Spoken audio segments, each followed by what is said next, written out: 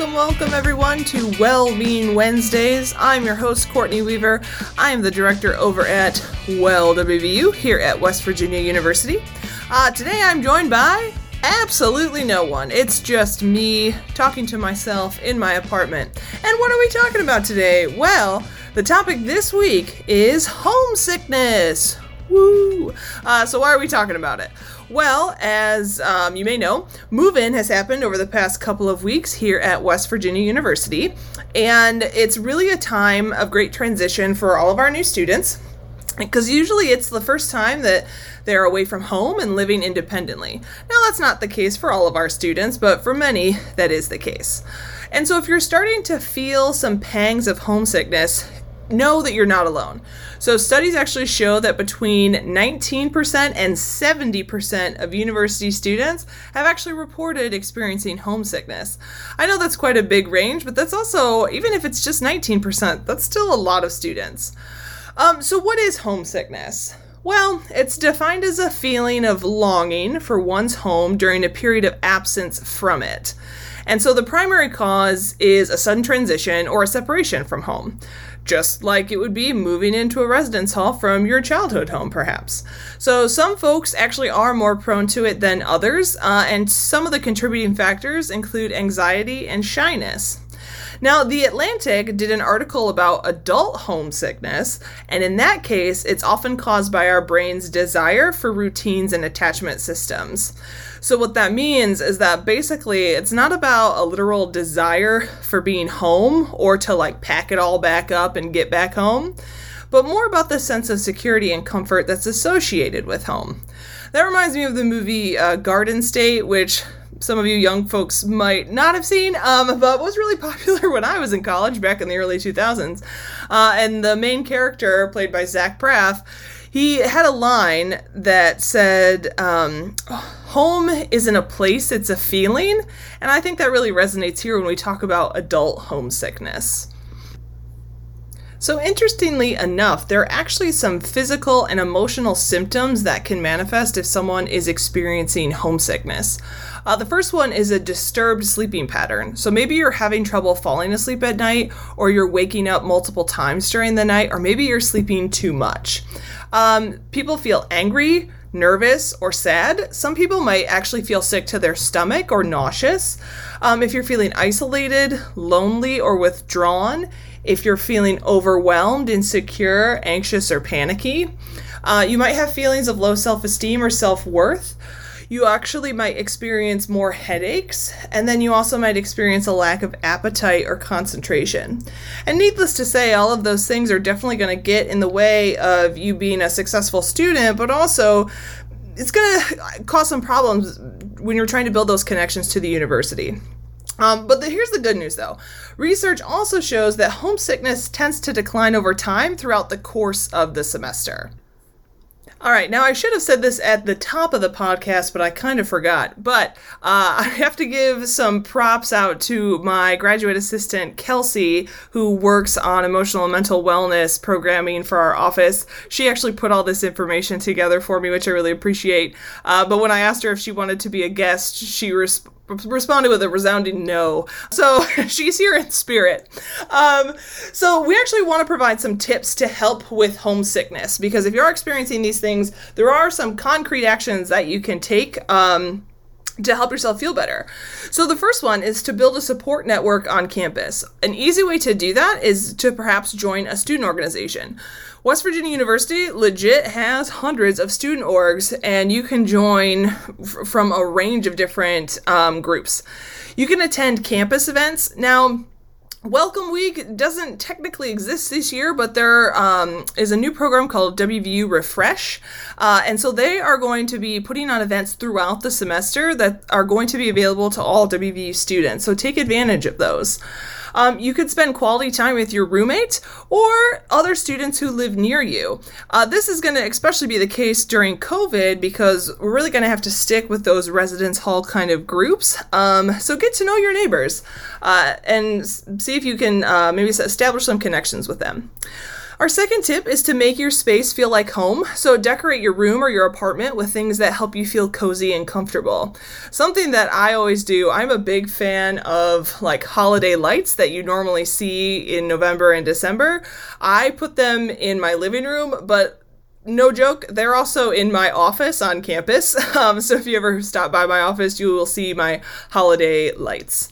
You can also bring pictures from home or maybe get a wall plug in one of your favorite scents. You could also bring your favorite blanket and pillow from home so you get that feeling of home when you're away.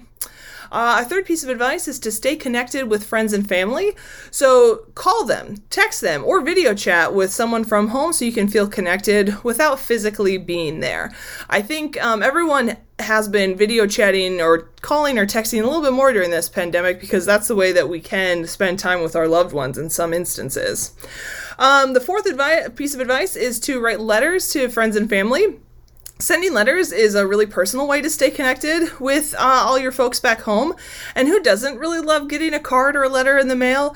I know when I was in school, my mom would actually send me a card each week, and it was just a note to say, hey, you've got this, and I love you, and it was just really nice to get. And we can all save the post office.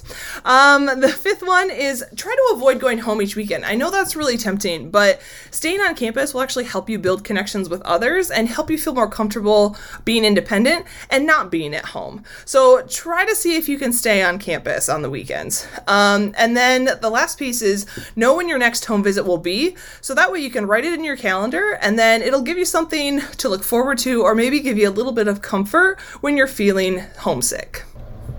You know, it's interesting to think about when I first moved to school when I was 18, I went to an institution that was about an hour and a half away from my childhood home, and I didn't really experience homesickness too much. I would go home probably about once per month, and I would stay in regular contact with my folks, but it was actually when I studied abroad my junior year. I went across the sea to England and studied for a term at a school over there. And that was actually when I started to feel those pangs because I actually couldn't go home. Like, going home wasn't an option. And that's what made me a little bit sad. And that's what, I struggled with that a little bit. But what did make it better was that I still stayed in contact with family and friends. And I really took advantage of all the opportunities that the institution I was at had available for students. We also want to give you some advice from both an out-of-state student and an in-state student. So we have quotes from each. So our first quote from an out-of-state student is that there is someone for everyone at WVU. When I first came to WVU, I was nervous because it was the first time away from home, but I realized everyone else was in the same boat as me and that I wasn't alone. It wasn't long into my first semester that I was already calling WVU my second home. And then from an in-state student, they said, it is important to understand that coming to college doesn't mean you have to cut off communication with your family at home. I also felt comfort knowing that I have a campus family and friend group that would give me support when I needed it. Never be afraid to reach out to someone on campus if you ever need anything or if you are feeling homesick. Chances are you aren't the only one feeling that way. So let's talk about our well-being snapshot. So as I mentioned in the beginning, first-year students have just finished moving in to their residence halls here on campus. Classes are about to start. Actually, by the time this podcast is released, it'll be the first day of classes. Social groups are forming. Clubs might be starting to recruit. And so you actually, maybe you're not feeling homesickness yet, but you may start to feel it in the next couple weeks. So we also want to make sure that you're aware of all of the resources available to you on campus. So the first one is our Carew Center. So they are the folks, they're licensed mental health practitioners. And even though, the pandemic is kind of limiting their face-to-face appointments in person, they're still doing virtual appointments. So please take advantage of that. You're also going to see the Carew Center staff at events across campus. And I really recommend that you talk to them because they're cool people. And they're here to help you. And so there's still a lot of stigma around mental health and mental health issues. So just talk to them. They're cool folks, and that way you'll be more comfortable if you ever need to reach out for their professional services.